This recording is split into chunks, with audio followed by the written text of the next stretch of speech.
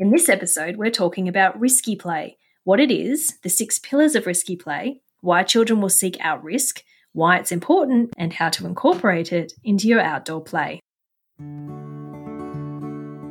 Welcome to Raising Wildlings, a podcast about parenting, alternative education, and stepping into the wilderness, however that looks, with your family.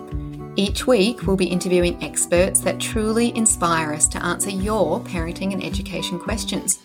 We'll also be sharing stories from some incredible families that took the leap and are taking the road less travelled. We're your hosts, Vicky and Nikki from Wildlings Forest School. Pop in your headphones, settle in, and join us on this next adventure.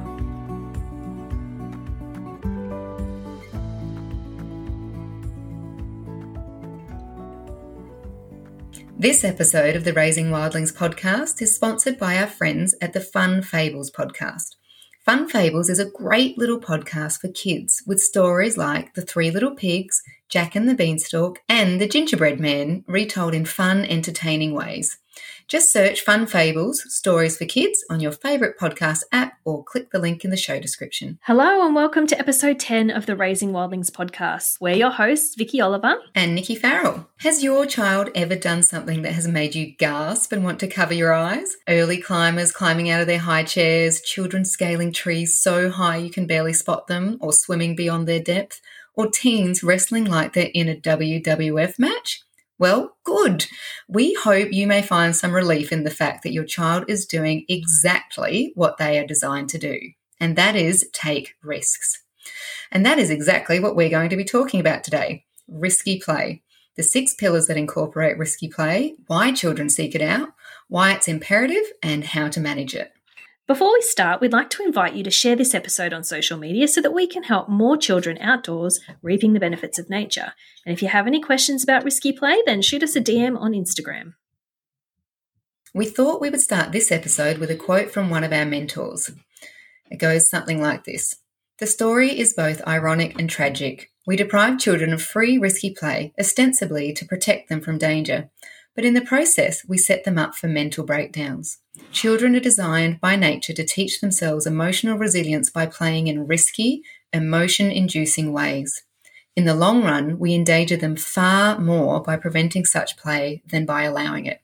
And we deprive them of fun. That quote's by Peter Gray. If you'd like to learn more about the importance of play, head to the first episode that we ever recorded on the Raising Wildlings podcast to hear more about it. All right, so let's start by talking about what the definition of risky play actually is. So it's defined as a thrilling and exciting activity that involves a risk of physical injury, yes, and play that provides opportunity for challenge, testing limits, exploring boundaries, and learning about injury risk. Risky play is something that all children will engage in, whether we try and prevent it or not, and we really do want them to be able to explore those boundaries and find out where they really sit in situations that are a little bit scary. Induce a little bit of fear. So believe it or not, there are benefits to risky play. And in this time of helicopter parents and cotton wooling kids, we sometimes forget that if children aren't given opportunities for risky play, they'll seek it out themselves. From an evolutionary perspective, children are designed to only seek out the things that are going to benefit them, the things that they need to develop appropriately. So some of the benefits include increasing confidence, competence and self-esteem. Risky play builds self-awareness and a sense of autonomy. It's fantastic for motor skill development and physical development. They get to practice their social skills and playing cooperatively. Really importantly, though, the thing about risky play is that they're learning safety.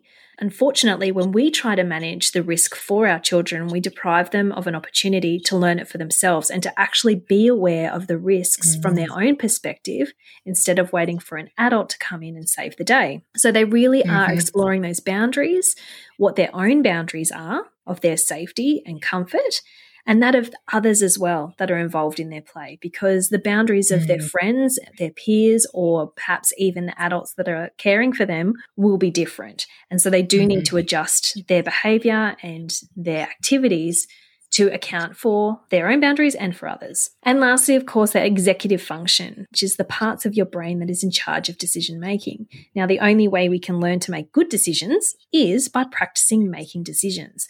And in the process, we might not make some good decisions, but we will absolutely learn from those. Yeah, absolutely. And I think, again, in this time of cotton wooling children and this time of overscheduling children and filling their days with extracurricular activities, children actually don't have a lot of chance to practice making their own decisions. You know, we've absolutely taken the ability for children to make their own decisions away from them. We're so busy that sometimes we don't allow ourselves the time to allow them to make their own decisions in lots of different aspects of our life. And so we really are not setting them up for, particularly when we get into the teenage years, where they might start taking some risks in areas that are actually really scary. Because they haven't had an opportunity to take risks at any stage during their life as kids, because we don't allow that anymore, we're so fearful for them, then they will actually take that into their own hands in much scarier, much more serious situations. As Roald Dahl says, the more risk you allow your children to make, the better they learn to look after themselves. Absolutely. And independence is obviously something that we're striving for long term with our children. Okay, so let's talk about the 6 categories of risky play that all children will be attracted to at some point. Now, you'll start to notice these with your own children or the children in your care once we talk about them. But these have been categorized by Ellen Sandseter from the Queen Maud University in Norway. And the first one is play at heights. So play at heights includes things such as the children climbing out of their high chairs or the babies climbing stairs before they can even walk. It's the kids we see at the top of the trees or climbing on the outside of the slide rather than going down it. And obviously there is always going to be a risk associated with these activities. So for playing at heights, falling and subsequent injury is the risk associated with this particular activity. However, the benefits. Let's talk about the benefits of climbing and being at great heights. There's core strength and flexibility. There's hand-eye coordination. There's focus, concentration.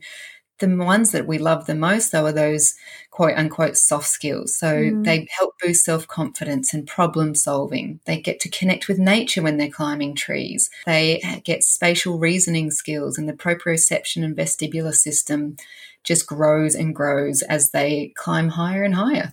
Exactly. And then there's that awe and wonder that comes from being at the top of the tree, which is, there's nothing that beats that. And the only other way you're going to get that is if you're hiking up a mountain or, you know, in an aeroplane.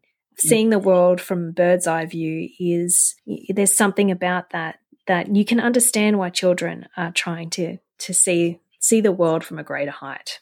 Something we can't replicate in classrooms. Not at all.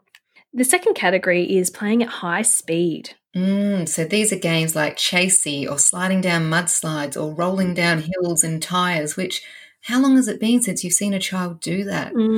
Or building a go-kart and zooming down the hill at 100 miles an hour and trying to dodge a collision with a tree.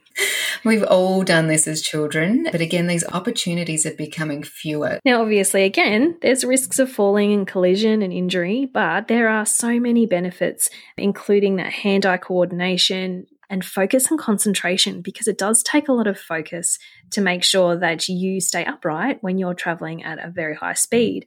It will also boost their confidence because they're mastering their fear, which is something that a lot of us don't get a lot of practice in. It can be one of the reasons why children feel anxiety is because they haven't had practice at managing those fears. The third category of risky play is playing with dangerous tools. Now, the lucky wildlings at Forest School that are attending our holiday programs over the next 2 weeks will get plenty of practice playing with and working with hand saws, hammers, whittling knives, hand drills and wood planes.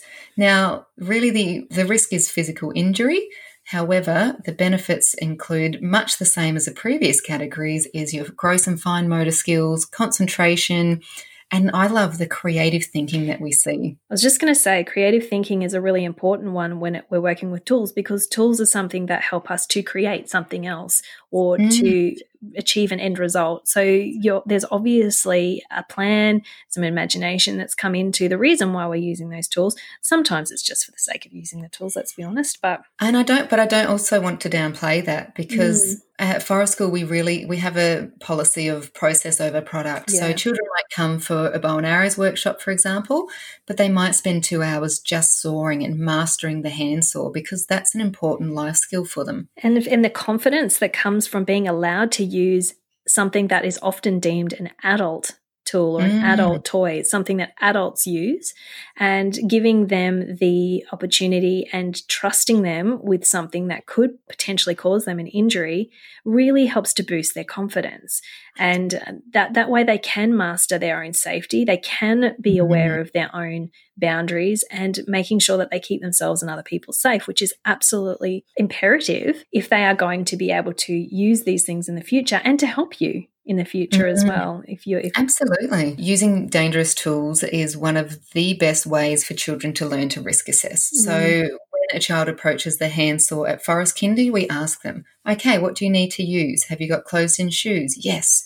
Do you have a glove on the hand that's holding the wood? Yes. How are you holding your saw? But they do that themselves. So they're learning to risk assess before they undertake an activity without us telling them, you need to do this and you have to do this. And then when we do need to give them a little bit of help with that or to identify things, we're giving them reasons why. So it's not arbitrary rules for the sake of rules. It's rules because we want to make sure we keep you safe. That way we can continue doing this activity and be able to expand on that because we know how to do it in a way that's going to make sure that everyone stays safe. So on this one, if you can enable the children in your centre or school or home to use simple hand tools such as hammers and hand saws, you're going to tick so many of those soft skills off. Or even in cooking, using a knife to cut up things in the kitchen. That comes under that banner as well. And whilst we're talking about things that may seem quite dangerous, there's also this fourth category, which is playing with dangerous elements like fire, water, or even animals. Now, there's obviously lots of risk that comes with this. There's risks with even with water and drowning, and what we do with children is we teach them to swim. But there are these other ones like, learning to work with fire or to be outside and understand the risk of dangerous animals that we don't tend to invest as much time in, which is something we're trying to remedy with our programs. So we are trying to encourage children to learn how to use and manage fire safely, how to be in our environment and cohabitate with animals that may cause us physical injury or may pose a threat to our safety as well. It's so important, particularly in Australia. We teach our kids to swim. They go to nippers. They go to swimming lessons as part of their primary school education.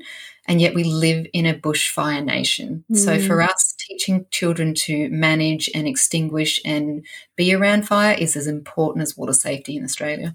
And realistically, they're less chance of hurting themselves with fire than they have by being in the water.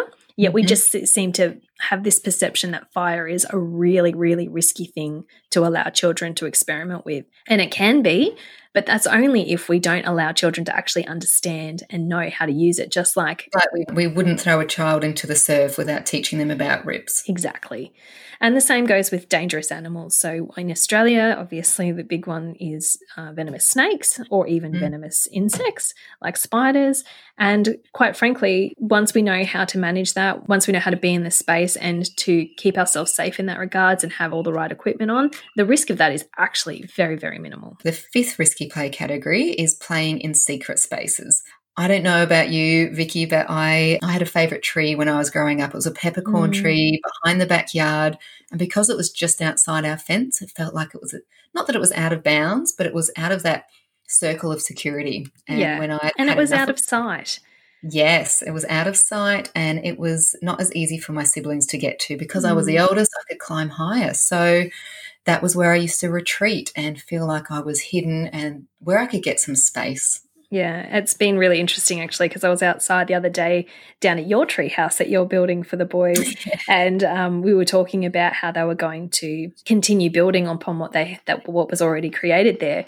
And for me, I liked the fact that at the moment it's actually looking out over the rest of your property, but the boys do want it closed in and they do. It's like that secret spot where they can hide and feel like they're sheltered from the rest of the world. And that's why cubby building and fort building, you see remnants of these around the place. And it's starting to research more and more is because children really do seek out those secret spaces where their eyes of the world aren't on them anymore, where the supervision, the adult gaze isn't on them, and they can actually feel like they can be themselves and just have a little bit of that time, because this generation is the most supervised generation of children that has ever come before us.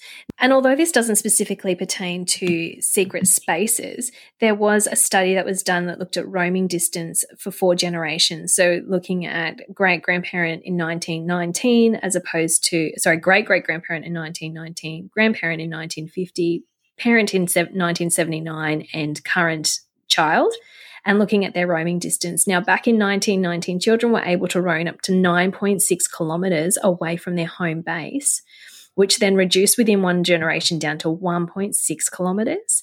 And then within that third generation, children were able to roam just under a kilometre, so 800 metres away from their home on average, to now, I think that this would be even less. When this study was conducted, it was down to 270 metres, so this might have been the end of the street. I would say now that most children under the age of 12 are probably not able to leave their front yard or even play in their front yard unsupervised.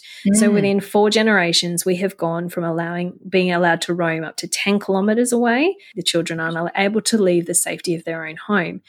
And this actually is something that children are seeking out, is that secret play space, somewhere where they can be, where they don't have adults watching them, a teacher, a parent, a caregiver of some sort. And interestingly, since 1919, the world has actually become a safer place. Now, that might sound counterintuitive. It may feel like the world is a much scarier place now, but it actually isn't when it comes to the statistics of children and their safety in terms of stranger danger or any of those sorts of statistics.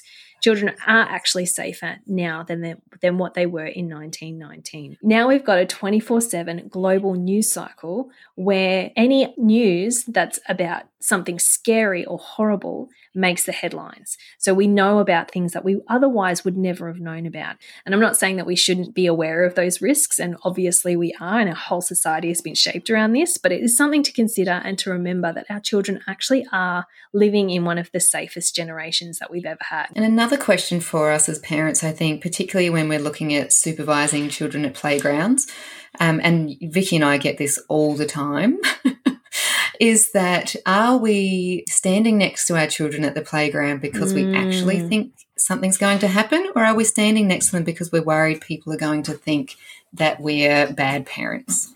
And if it's because we're worried about what people think, what we need to remember is that it's actually more damaging to our children for us to be overly supervising them. Vicky and I went for a hike the other day with 4 kids, and they're 8 and 6 years old, and the children run up ahead of us because they're mountain goats and they know the track and we trust them. But the amount of comments I got, particularly at the top while they were rock scrambling, about, I don't like how your children are climbing those rocks. Are you sure they're safe? Are they going to be okay? And I just had to say to them, I completely trust these children to be able to navigate these rocks. But people still didn't believe us, and definitely got the look of you crappy parent, you. And it's hard. That is one of the big barriers to allowing our children to take risks, is that we are worried about being judged by other people. Exactly. I wouldn't have trusted my children to do that 4 years ago, but they've had so much practice that I completely trust them. I'd trust them over some teenagers. Even adults, like they can navigate those mountains like most adults couldn't. Yeah. And the 6th category of risky play is rough and tumble play. Now, I probably don't engage in this as much as you do, Nikki. Nikki's often saying to me that her boys are really keen to wrestle all the time. All the time. I think we have to remember that rough and tumble play is important for all children. It will be particularly important for boys because they will gravitate towards that, but it's really important for girls to engage in rough and tumble play as well. We were at, we spent a lot of time together yesterday. We were at the beach with some friends, and there was a large group of them engaged in a rough and tumble game. Now, it was really hard as parents to stay out of this one. This is probably one of the hardest ones for us to sit back on, and it was challenging for us to let them go. Because this is where it's really brilliant for children to learn those boundaries of their personal boundaries and that of other children. And we were all worried as parents about it escalating in a way like one child might have actually felt victimized or ganged up upon. And we had to just stop ourselves from from intervening. Yeah, Butting because in. they had it under control, and they were good at listening to each other's boundaries, and we just had to trust that it was part of their game and let them explore that as much as we possibly could without feeling like we had to buffer it in some ways. This one is a really tough one. Yeah. That game went on for 2 hours, and it got talked about in the car on the way home, and they're already planning that the next time they see them, that game is going to continue. So if you're looking for a way for children to learn about socialization, about consent and boundaries, rough and tumble play is it. And for me, as a mother but as a woman, I'm so concerned raising my boys about consent that for me, rough and tumble play is a really great way for me to teach them about it. So sometimes it is just flat out, I don't want to play, and that's consent. And other times it is, okay, but here are the rules, and these are the boundaries about it. And other times it's, okay, one of them's crying and that's the end of it. That's the boundary on that day. But every moment within rough and tumble play, it is consent. And if we can't teach our boys about that, Absolutely, 100% right about that. It's about the compassion that you have for other people. It's about that self-correction and that. It's also that problem solving, he doesn't want to play this anymore because that hurt. So they constantly change the rules of those games. Like you said, that self-handicapping. And that self-regulation as well, which is really brilliant. And that brings us to looking at bringing all those benefits together. There is a purpose of risky play. And one of the main purposes is that emotional regulation. It is about helping to regulate that feeling of fear and anger, because a lot of the time when we put ourselves in situations that do present a hazard, that's scary, and that can also make us feel angry. How do we regulate those feelings if we haven't had an opportunity to feel that? If we've never felt true fear, we've never felt fear that has been induced by ourselves, we can actually learn how to regulate that because we're putting ourselves intentionally in that situation, and we can actually get ourselves out of it as well, problem solve ourselves out of it. Yeah, I think to surmise that, Sandsetter says, so Sandsetter, who created these categories, she says, we may observe an increased neuroticism or psychopathology in society if children are hindered from partaking in age-adequate risky play. That is how important it is to let our children take risks. So you may be wondering how you can actually manage risky play with your own children or the children in your care. And it can be a little bit daunting because maybe you have prevented your children from engaging in certain activities for fear of them hurting themselves. So just take it a little bit at a time. And some of the first things that you can do is that you can start to replace your language. Our response most of the time when our children are doing something that makes us feel nervous is be careful. It is the go-to response of most parents. Unfortunately, it really is an unhelpful statement. It doesn't actually give our children any information about how they can move forward, what they can do to problem solve, or what they are actually able to do. Yeah, so some of the other phrases that we use instead of saying be careful, and I want to caveat that it still slips out of our mouths even after years of wild schooling our children. So don't beat yourself up about letting it slip out, because it will. It's part of our culture. But what we want to do is try and move away from that. So one of the things we might do, say, for example, if a child's in a tree and we might be having heart palpitations about how high they are and worried that they're not going to be able to come down, is instead of saying be careful, we might ask them, what is your next move? And then also, if you're feeling like they're not safe, you can throw that back at them to see if they are feeling unsafe. So do you feel safe there? Yes. Then that might give them an actual opportunity to stop and think, oh, hang on a minute, do I feel safe? Oh, do I? Let me listen to my instinct, which is another really important thing we haven't even covered, is risky play enables children to be able to follow their instincts and trust their gut instinct, which we actually kill out of them by taking away their decision making. So tree climbing is one of those activities that parents and institutions quite often prevent children from being allowed to do. So another way that we can check that a child is feeling safe is we can say, does that branch feel strong and or stable? And that's, if we're looking at them about to grab a dead branch, instead of saying, be careful, oh, does that branch feel strong to you? And maybe you can even be very obvious about it. Like, that branch looks like it's a dead branch that might not hold your weight. Do you want to choose a different one? depending on their age, like you can be very specific. If they're a little bit older, you might actually prefer to let them figure things out for themselves. But if you can see an obvious hazard, you can point that out to them and be really specific instead of just be careful. Yeah, the reason we suggest not saying be careful is that even when I say the words, it immediately puts my body on alarm. And we don't want to put their bodies on alarm. We want them to feel alarmed when they feel they should be alarmed. So instead of saying be careful, it's I'm here if you need me. Are you still having fun? Do you need more space? You know, it's just ways to rephrase that. Just stop what you're doing and have a check around. Yeah, what can you use to get across there or to help you down? It's about giving them the directions of like how do we actually risk assess for ourselves? What sort of things go through our brains that we can transfer to them so that they can start to develop that skill for themselves? Because we can't expect them to know what to look out for if we're not explicit about that as well. So from a very young age, from even little babies who are starting to climb up onto little logs and things like that, we can start to use that language with them. Some examples of pointing out the hazard without saying be careful might be, did you notice that these rocks are slippery? Or so we teach kids to look for the black algae at the rock pools. Or, you know, we ask the question, where are you going to put that rock? Where are you going to dig that hole? Instead of saying, don't dig that there, where are you going to dig that here? So we're instigating a conversation rather than directing them and manage them. And also from stopping them. So it might be, I've just noticed that where you're digging that hole is on the side of the bank that's already eroding. Maybe we could find a different place that won't cause as much damage. And so that you're giving them that holistic perspective of why we're redirecting them instead of just saying stop.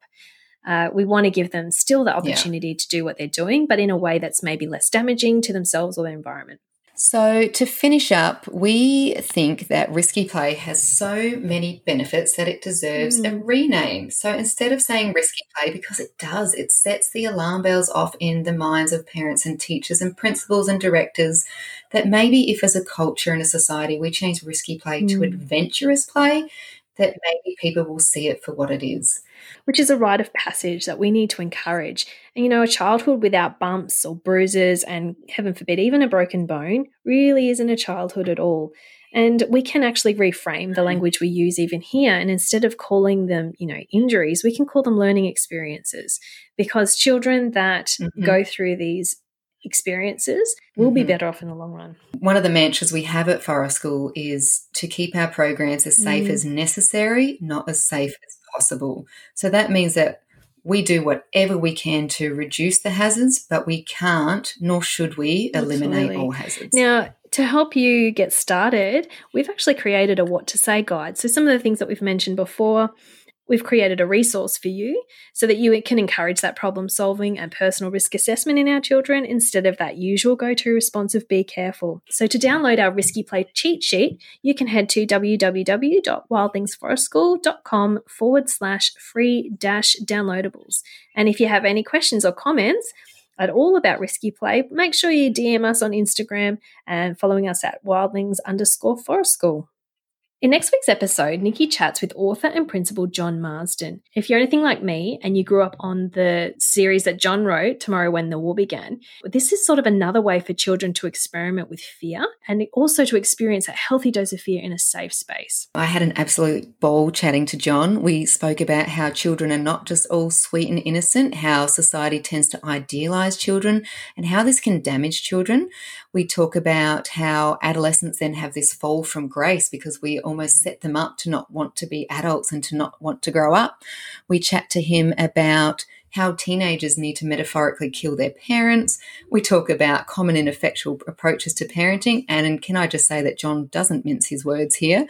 And we talk about his first school, Candlebark, set on 850 acres in the Macedon Ranges in Victoria. I have to say that he started this school right when I was about finishing year 12 and he killed school for me. When I heard what the kids got to do at Candlebark, I couldn't believe that all schools weren't doing that, and I still feel like that today.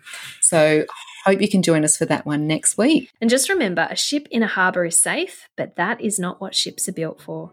As always, we absolutely love doing this adventure with you. So until next time, stay wild.